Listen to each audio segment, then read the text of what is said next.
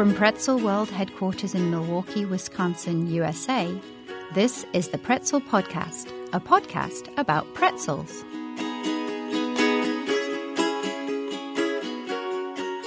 Welcome to a very special episode of the Pretzel Podcast. I'm Mitch Teich. And I'm Michelle Maternowski. For this edition of the Pretzel Podcast, we are venturing out of the studio for the first time to take a close look at this food that we know and love, or at least we think we know it, because we're going to speak with a real-life scientist and ask some very fundamental questions about the nature of pretzels. So come with us now as we travel to the far northwest side of Milwaukee to a special classroom space on the campus of Mount Mary University to meet Anne Vreivik, who will explain who she is and where we are. I am the food science instructor here at Mount Mary University. So this is a new program we have that studies how the texture of food works, how the preservation works, packaging, all that sort of a thing with food. All right. Well, we have come to the right person because we are here to discuss what makes a pretzel a pretzel. And Michelle, we have been talking sort of in general terms about what we like about pretzels, but it dawned on us, really, we don't know why they're pretzels or why they're good. Yeah, something we probably should have covered a little bit earlier, but, this will be good for us to go forward in the future and maybe not have so many times when we go to try what we think is a pretzel and it turns out not to be one. Right. We hope you'll be able to sort of share with us the language of understanding why we like what we like. Yeah. Maybe we just audited the first 5 or 6 episodes, and now we're kind of getting into the semester here. Pretzel pros. So, Anne Vreivik, first of all, thanks so much for having us out here. Are you a pretzel fan yourself? I am. I love pretzels, but I like the soft-baked pretzels, like the Aunt Annie's version. Well, we're going to ask about that, but that's a little bit later on. I think before we can get to the differences between a soft pretzel and a typical hard pretzel, let's kind of talk about what makes a pretzel, because they do come in all different shapes and sizes, but the things that turn out to be pretzels all have some commonalities. They do. Their basic recipe is always flour, salt, yeast, and water. Hard pretzels are just those that have been cooked longer to make them crisp, as opposed to the original pretzel, which was the soft pretzel, which was thought to be around the early, 600s AD. Right. These came from Western Europe. Correct. They're probably a hard pretzel now. Yeah. Nowadays hard, right? Oh, yeah. Those. Petrified pretzels. Right. We tried one of those earlier today, actually. Yeah. But the original pretzels were soft pretzels and were served kind of like bread, maybe? Yes, definitely a bread version. And they were thought to have developed by some monks in Europe who had extra bread available. And with the children that they were teaching Bible verses to, they formed these bread pieces into what they called crossed arms, and it looked like children praying. So it was intended as a gift to them for the Bible verses that they memorized as a thank you. So it became a treat for children in those days. One assumes that the hard pretzel came later on just as a way to store pretzels for longer? What I understand is the hard pretzel came along once the pretzel was introduced to America. And so in the 1800s in Pennsylvania, when pretzels became a very popular item to manufacture, that there was someone who fell asleep at the wheel, so to speak, and let them overcook to the point that they were too crispy. And they, in fact, then decided that, this isn't that bad of a snack when it's crispy. Yeah, so I'm wondering what's the difference between bread and a pretzel then? Just the amount of cooking and the amount of moisture that's in the final product. So these have been cooked, hard ones have been cooked to the point that they're dried out, essentially. No moisture available any longer, but the recipe is pretty much the same. So hard pretzels are really the Melba toast of the pretzel world. Right, the Melba toast of the pretzel world, exactly. I thought it was, where does lye come in? So lye, okay, so the original pretzels that were the soft bread form, and even those who have the claim on whether or not pretzels are authentic, to German culture, they use the lye as a bathing solution after the pretzel bread has been made, formed into the typical style that we're aware of. Then they soak them very closely in lye, which is actually just sodium hydroxide. So we think of lye. I mean, I can see your face. You look disgusted, right? I don't even know what to think. Lye is just sodium hydroxide. It's a very high pH, so upwards of pH of 9, which makes it very basic, very alkaline. And the purpose of that is just to soften the proteins around the exterior of the bread to give them that stickiness that we are so used to having when you bite into a soft pretzel.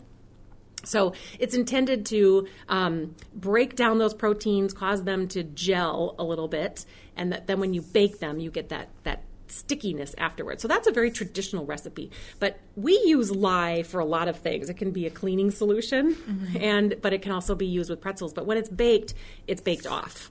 It's no longer present in that form when we actually eat it. But in and of itself, it's not toxic at low levels. It's it's a salt. Well, and is it lye or baking soda? Because I know baking soda is part of the recipe a lot of times as well. Yeah, so nowadays, and particularly in mass manufacturing, people use baking soda as a way to get a very alkaline solution of which you then soak the bread in to get that same color. But you don't get the depth of color. You can see that these are lighter in color than those that are the soft pretzels that were traditionally very dark, and that's because of the higher pH value than you get with these more mass manufactured hard pretzels that we have today. Malt shows up in a lot of recipes? Yeah, I don't know what malt is. It's the crossover between pretzels and beer. Right, exactly. It's definitely part of the grain. I'm just not exactly sure why it is particularly important to pretzel manufacturing. Well, when it comes to making a pretzel, where would you think are the easiest places for a good pretzel to go bad? Well, in my opinion, the overcooking to make them crisp. Making them crisp, right. But where they can go bad, I mean, it kind of depends, I guess, on your personal preference. For me, I like that stickiness on the outside of a pretzel. That, to me, is a good, real pretzel that, it sticks to your tongue before it gets washed down. So, to me, it's not having the sodium hydroxide bath. I have heard that pretzels are, of all the snack foods, the easiest to choke on, and I wonder if it has something to do with the stickiness. It could. I think it's more of a fact that since they're so dry, that they get caught up that way. Right. Is the soaking what also turns it the golden brown color? The dark color. And in fact, like I said before, just the baking soda, you don't get as dark of a color as you do with the sodium hydroxide, which has a very high pH. But if you even do experiments where you have even an acidic pH bath, it won't turn brown at all. It's as white as the interior. So if there's no bath, is it not a pretzel? I think so. That's my personal opinion. Well, and for people who might be trying to make pretzels on their own at home, I mean, obviously you could overdo it and come back with something crisp. But what about in terms of working the dough? Is that something that are we trying to get a lot of the gluten constructed here, or whatever the terminology is? Yeah. Well, so there's a couple of things about that. If you overwork the gluten and you get very, very stretchy proteins, you're going to get pretzels that blow up real big and puffy. And the baked pretzels, they want them smaller with less or smaller size holes in the bread when you look at it.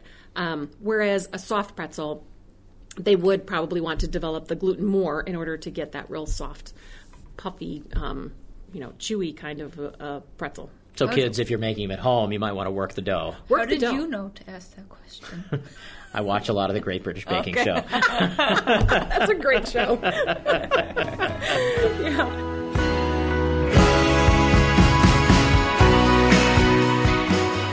We'd like to hear from you.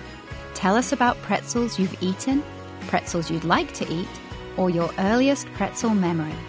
Send us an email at pretzelpodcast@gmail.com or reach us on social media by visiting Pretzel Podcast on Instagram and Twitter.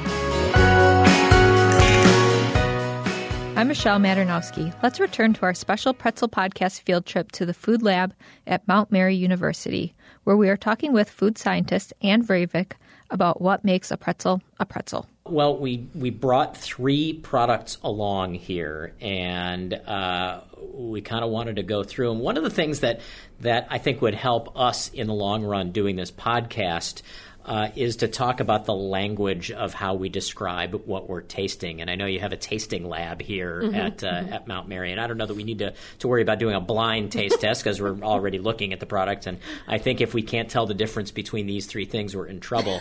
But can you give us some advice for when you bite into something like this?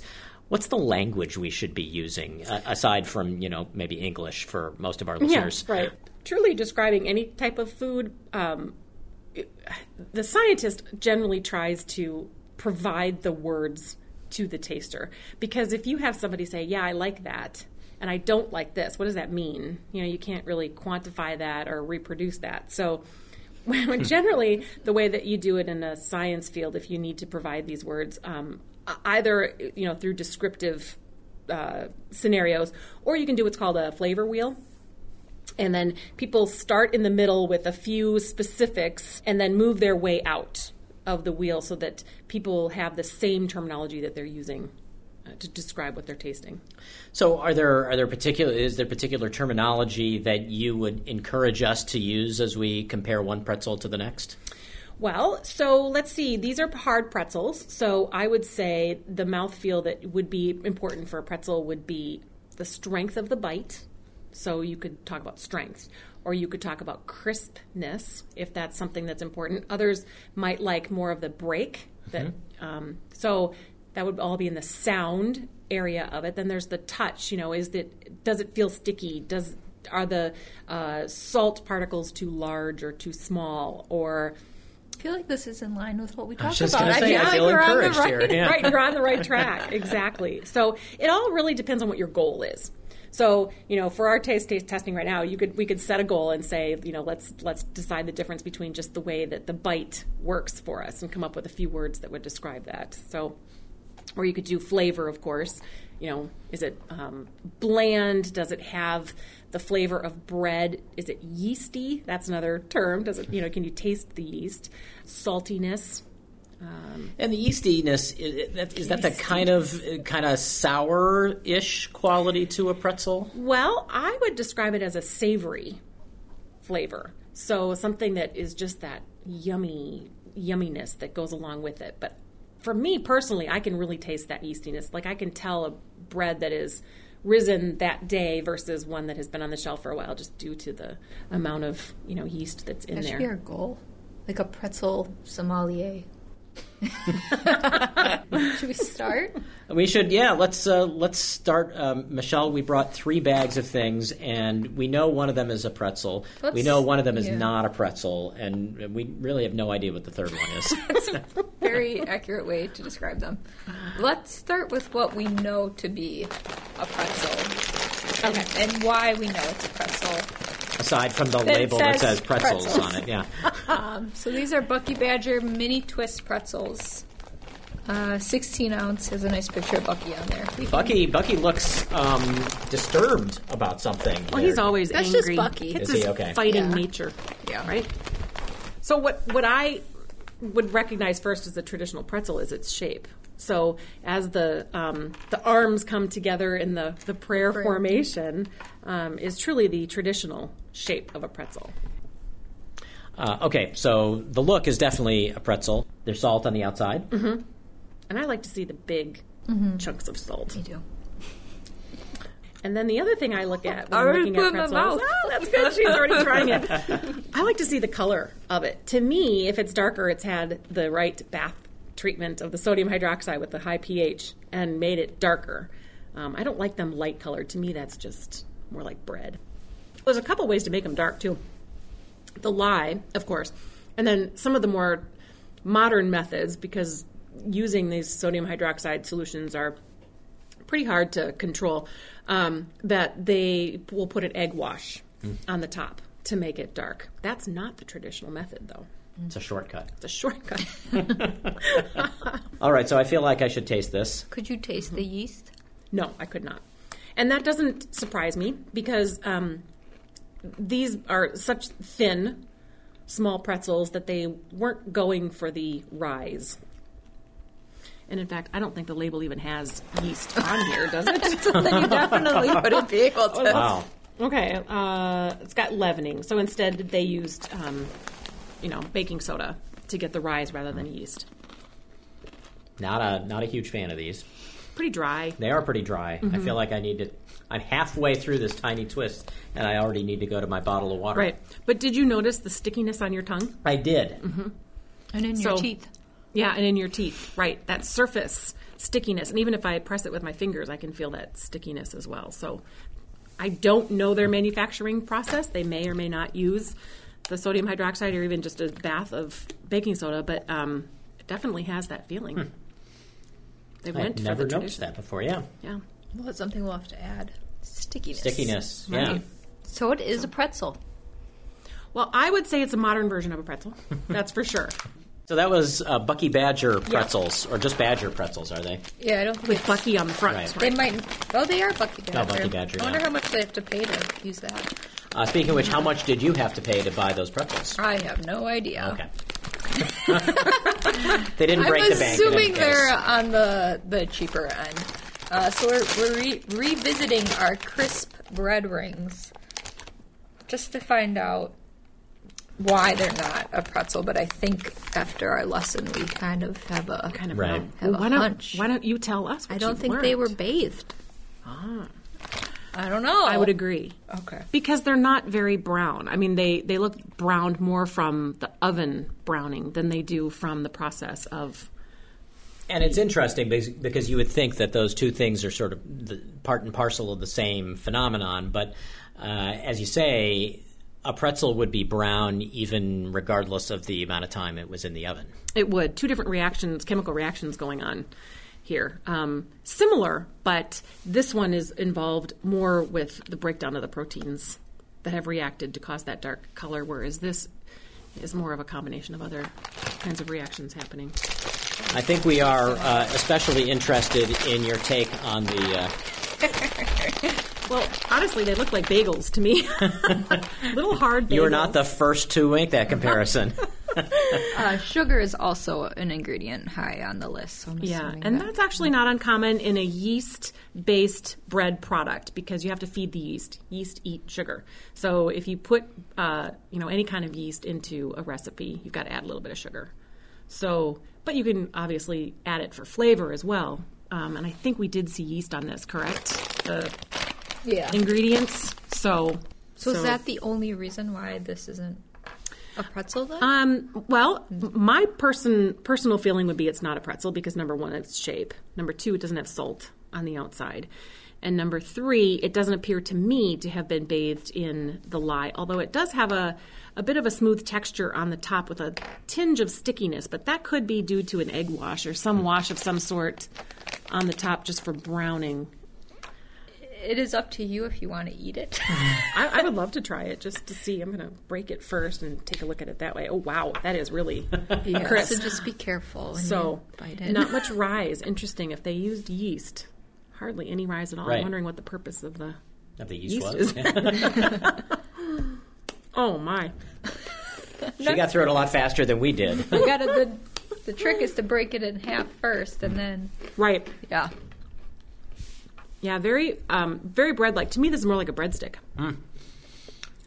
Michelle's comment when we tasted it, I believe, was it tastes like nothing. I had the hardest time biting into it, and then Yeah, it is very hard, very dry. But dryness, one of the reasons why having dry pretzels is so effective is that they have much longer shelf life. So they have much less moisture and what we call water activity, which is just an understanding of the free amount of water available. And when there's no water available, organisms can't grow. They don't mold. They don't mold. Right. So no do you- pathogens. No. do you think these are stale or just supposed to be this hard? I think they're supposed to be this hard. This doesn't feel stale to me. It still Okay. feels like the crumb still breaks up in my mouth evenly, whereas stale sort of has this additional bite to it that comes afterwards. I don't know how to explain staleness. Okay.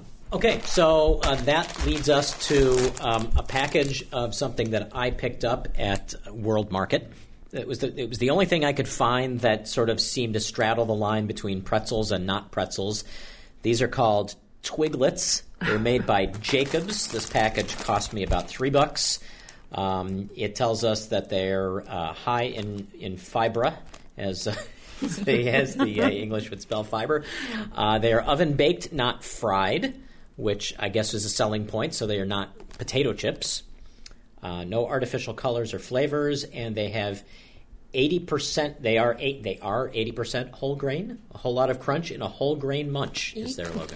Or eat this, read this. All right, so I'm going to read the packaging.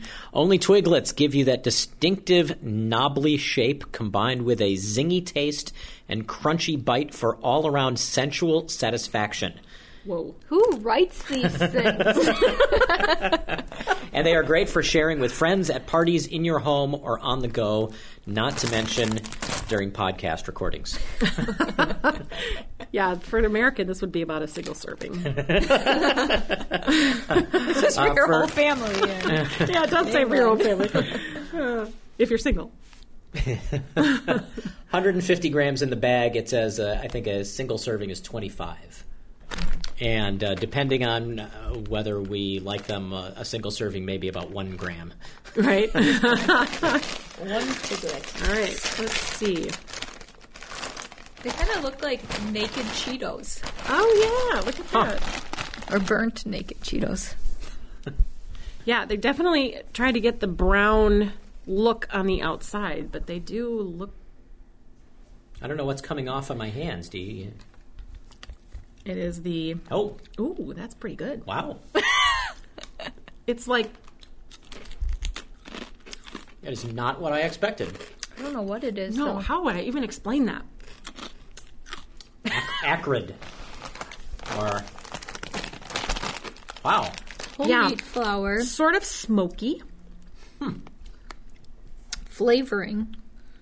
It's yeast Very- extract, barley salt, vegetable extract, carrot, vegetable oils, white pepper. Is it the white pepper? Which is funny because they're so brown, you could use a black pepper. Well, and Maybe a dried Marmite. on the yeah. dried Marmite. You know what Vegemite is? Yes. And I think the generic for Vegemite is Marmite. So the picture looks like seeds are shooting out of it. So I thought it was going to be like this Oh. whole grain, kind of more of like... I really cannot place that flavor. Almost has a burned flavor to it. Not a pretzel. Definitely not a pretzel. It's definitely more of what we call an extrusion process. So rather than make the bread, let it rise, and bake it, instead what they've done is send it through a very, very tiny nozzle. And as it leaves the extrusion, because of the pressure, they kind of puff up, like Cheetos. And so definitely a different process for creating the snack. But instead of yeast, they used yeast extract, which is... That is what Marmite is, isn't it? Isn't Marmite It is. yeast extract? Yeah. It's all the Vegemite you love in a crispy wheat snack. Right. Is this what Vegemite tastes like? Not? No, because it's... Well, Vegemite's pretty This is like strong. an aftertaste. But yeast extract is used because it gives that savory flavor. It's used in all sorts of foods that give you that homey, yummy comfort flavor. You know, like think of chicken noodle soup. That's got generally yeast extract in those formulations. The idea of making you want more because it tastes so savory. So it definitely has that savory flavor to it, I think. quite a lot of bite. Right. So they're a little Very burnt, crisp. and they have some sort of stuff on the outside. Yeah, but I definitely taste the burned flavor. I mean, Yeah. they went for that because that's in the powdery flavoring on the outside. So do Right, you there was like a food that? scientist out there who said, how can we make a powder that tastes More burnt. Right. And then they had their consumers test it and say, we want more burnt. We really want this burnt. Hey, this isn't burnt enough. They, Can you make they it call taste it more burnt? savory. Would you call it savory? I would call it savory. Yeah. You don't think that it tastes yummy to you? Sort of a... I don't like pepper. I don't really like burnt things. I'm liking them the more I eat them. I know, me too. You know what? They do look like Cheetos, though. No, you know what they look like? They look like chicken bones. This looks like the bone of a chicken leg. Right, with the puffy ends. Right. After you've eaten, you go to Buffalo Wild Wings or something, and you eat all the chicken off of your wings, and this is what you're left with. It does kind of look like that. You're right. You're right. But from the picture on the package, I thought they were going to look more like a twisted pretzel stick. I agree completely. Much like the Lady Doritos issue, there's a lot of grit left on the right. On your I'm fingers, licking my right? fingers. Not supposed to do that. Exactly. I know it. Yeah. Let me ask you, do you think your 13-year-old daughter would like Twiglets? Absolutely not. I don't think my 13-year-old daughter would either. No. It's a refined taste. It is a refined taste, but it does grow on you, doesn't it? I mean, I wanted another one. I thought these were pretty good. So let me ask you one last question as a food scientist. At some level, does it always come down to, if you think it tastes good, it is good? Oh, that's a really good question, because I have developed formulations before where I think it's really good, and then it's a bomb when it gets out to the consumer. Hopefully you catch it before it actually gets packaged and sold. But it's funny. Everybody has such a personal preference for flavor and taste and texture that if I'm developing something and I think it's fabuloso and a consumer or a potential customer tastes it, they might find it to be completely unacceptable. So it's definitely a personal preference, a personal thing. I'm thinking, these Twiglets here, and I have a good friend from England, and, I have no idea whether he likes Twiglets, but he might sit there and, pound back an entire bag of these, and then I would bring them home and give them to my 9-year-old, and he would spit it across the room, yeah. Exactly. And it's also definitely something that is a difference in age. You just brought up a really good point. I mean, children have a much different preference than people, of age, for all sorts of reasons. But age plays a role in it, and your experiences play a role in it. What you grew up with could be something that you find more appealing. For others, those are things you find less appealing. Depends on a lot of your memories and. Well, and we talked about that on our last Pretzel podcast recording. Also, just what attracts you to cheddar cheese rolled gold. Right. Yeah, there was a period of my life when I ate a lot of them. So now it's like when you eat them, you think about when you did eat a lot of them, and or something bad might have happened to you, and now you absolutely can never hate them. Have them again. A Twiglet ever again. Right. That's all for a very special Pretzel Science episode of the Pretzel Podcast. Special thanks to Anne Vreivik and Mount Mary University for hosting us. The Pretzel Podcast is distributed by WUWM, Milwaukee's NPR, which distributes many other fine podcasts. You can learn how to fill your mobile device with them at WUWM.com. I'm Mitch Tite. And I'm Michelle Maternowski. Join us again for the next moderately exciting edition of the Pretzel Podcast. From Pretzel World Headquarters, this has been an episode of the Pretzel Podcast, a production of National Pretzel Radio.